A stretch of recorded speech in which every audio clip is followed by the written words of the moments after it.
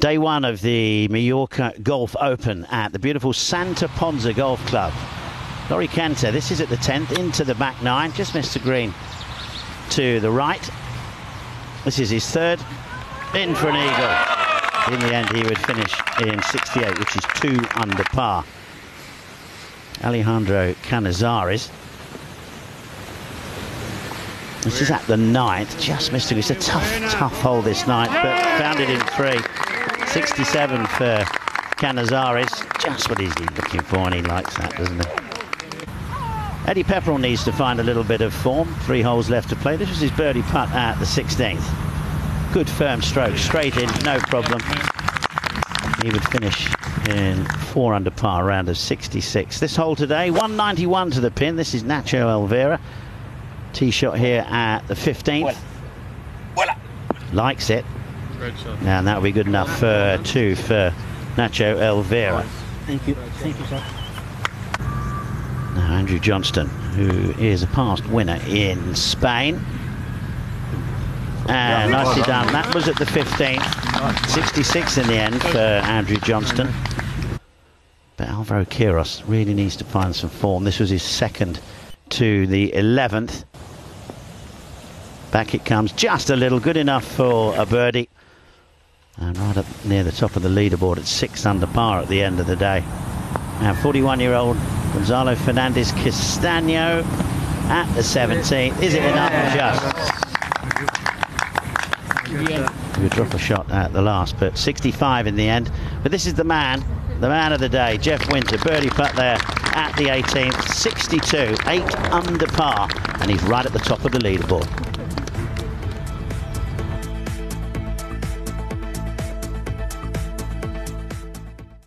The second round of the Mallorca Golf Open comes to you live from Spain. Catch it on SuperSport Golf.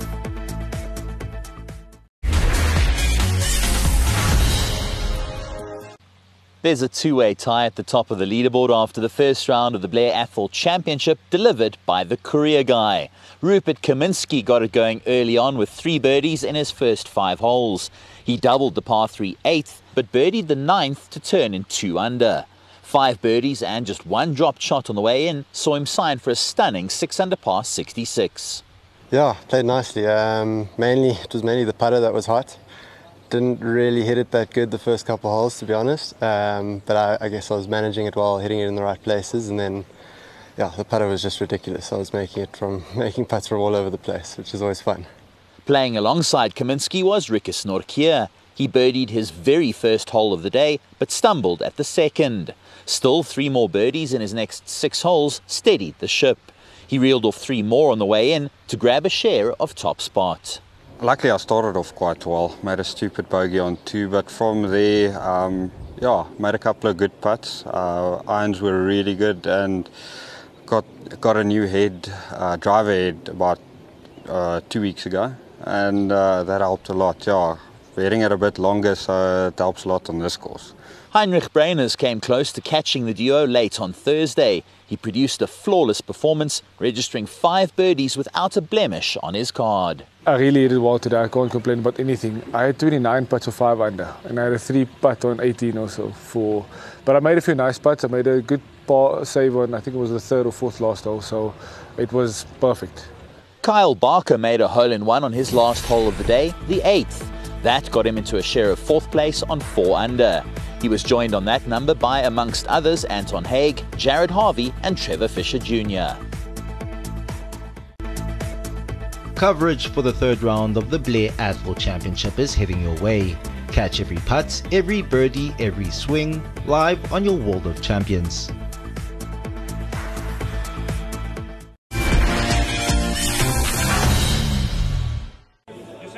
Five of the top 6 seeds in Tenerife were eliminated in the first round.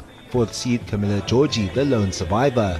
As the highest ranked player left standing, she had a massive target on her back heading into the 2nd round.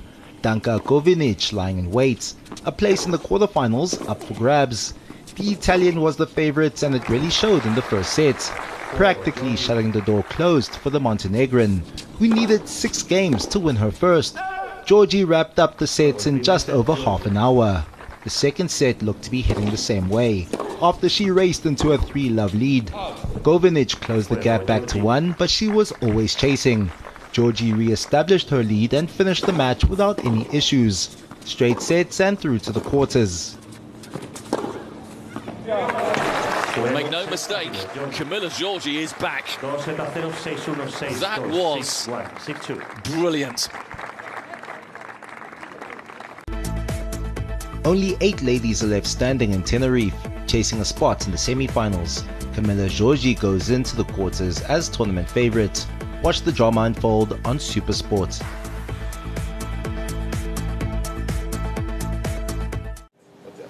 With her place in the WTA finals at the end of the year up for grabs, Maria Sakkari came inspired into this round of 16 clash against Anna Kalinskaya at center court in the VTB Kremlin Cup in Moscow.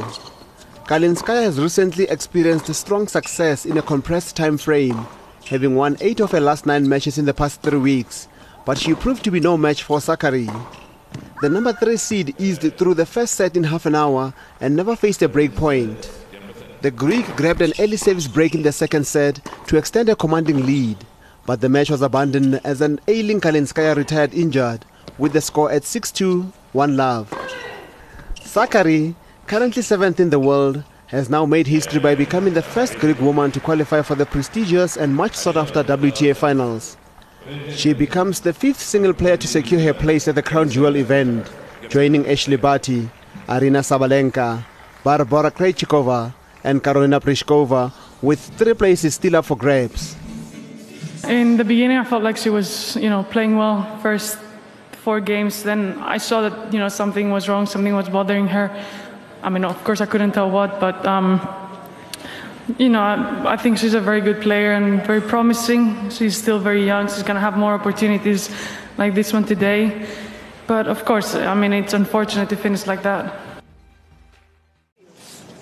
Simona Halep and Veronika Kudermetova met in the Australian Open with the former emerging victorious in straight sets.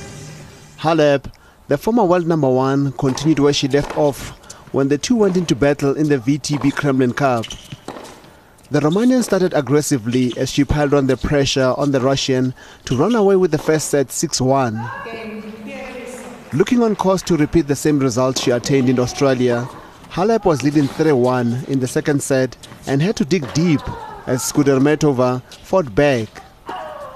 Halep eventually overcame the Russian 6-1, 7-5 to reach her 4th quarterfinal of the year. With the victory over Kudermetova, the 8th seed improved her record against Russian players to 5-1 this season. She will now face number 3 seed Maria Sakkari, who defeated Russian Anna Kalinskaya. Sad that it ends that way. It was such a good second set. Simona Halep finds her way into the last 8 here in Moscow. Good contest that. Kudermetova certainly played her part. It was a tough match. I knew that even if I won the first set, it's going to be a tough battle. We played against each other this year, and I knew that she's a very powerful opponent, and I had to stay very focused till the end. In the second set, she raised her level, definitely, and maybe I did some easy mistakes and some wrong decisions, but she played really well, and it was really difficult to finish the match in 2 sets.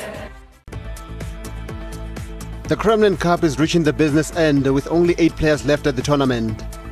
Quarterfinal play continues in Moscow, and you can catch all the action live on your World of Champions SuperSport.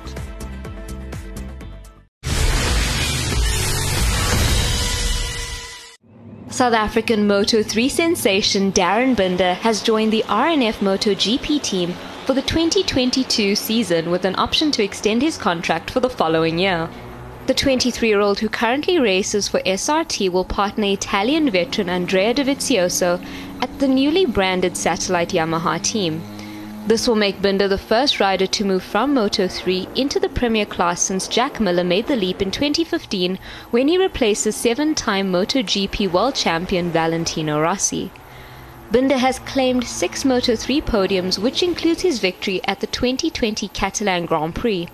Managing director of the Yamaha Motor Company, Lynn Jarvis, welcomed Binder to the team, stating that his young rider is not only fast and determined, but also aggressive, willing to battle those at the front of the pack.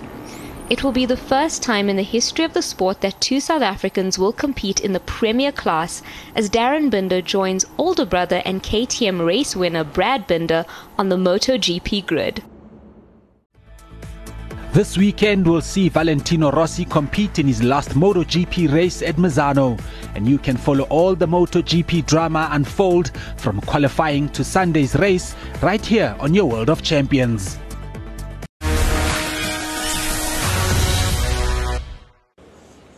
There were a few more gold medals up for grabs on day 2 of the UCI Track Cycling World Championships, 5 to be exact. The first final of the evening was a hotly contested one, the men's team pursuit, Italy versus France. Filippo Ganna, the biggest name in the battle. The Italian had 4 individual pursuit titles to his name, but he was still seeking his first team pursuit crown after finishing 3rd in 2017, 2018 and 2020. The Italians dug deep to produce an exceptional run. Having drifted too far into the red zone, France struggled to pull themselves back into it. Victory for Italy. The men's scratch final was just as gripping. Among the top contenders for the race were Rui Oliveira of Portugal and Spain's Sebastián Mora. It took a while for the 60-lap race to get going. There weren't any attacks over the first 20 laps. But soon after that, the group splintered, building up to a ferocious finish. Here comes Dens there for Belgium. Here comes Dens for Belgium. It's Grandin holding on. It's Grandin holding on. Vive la France!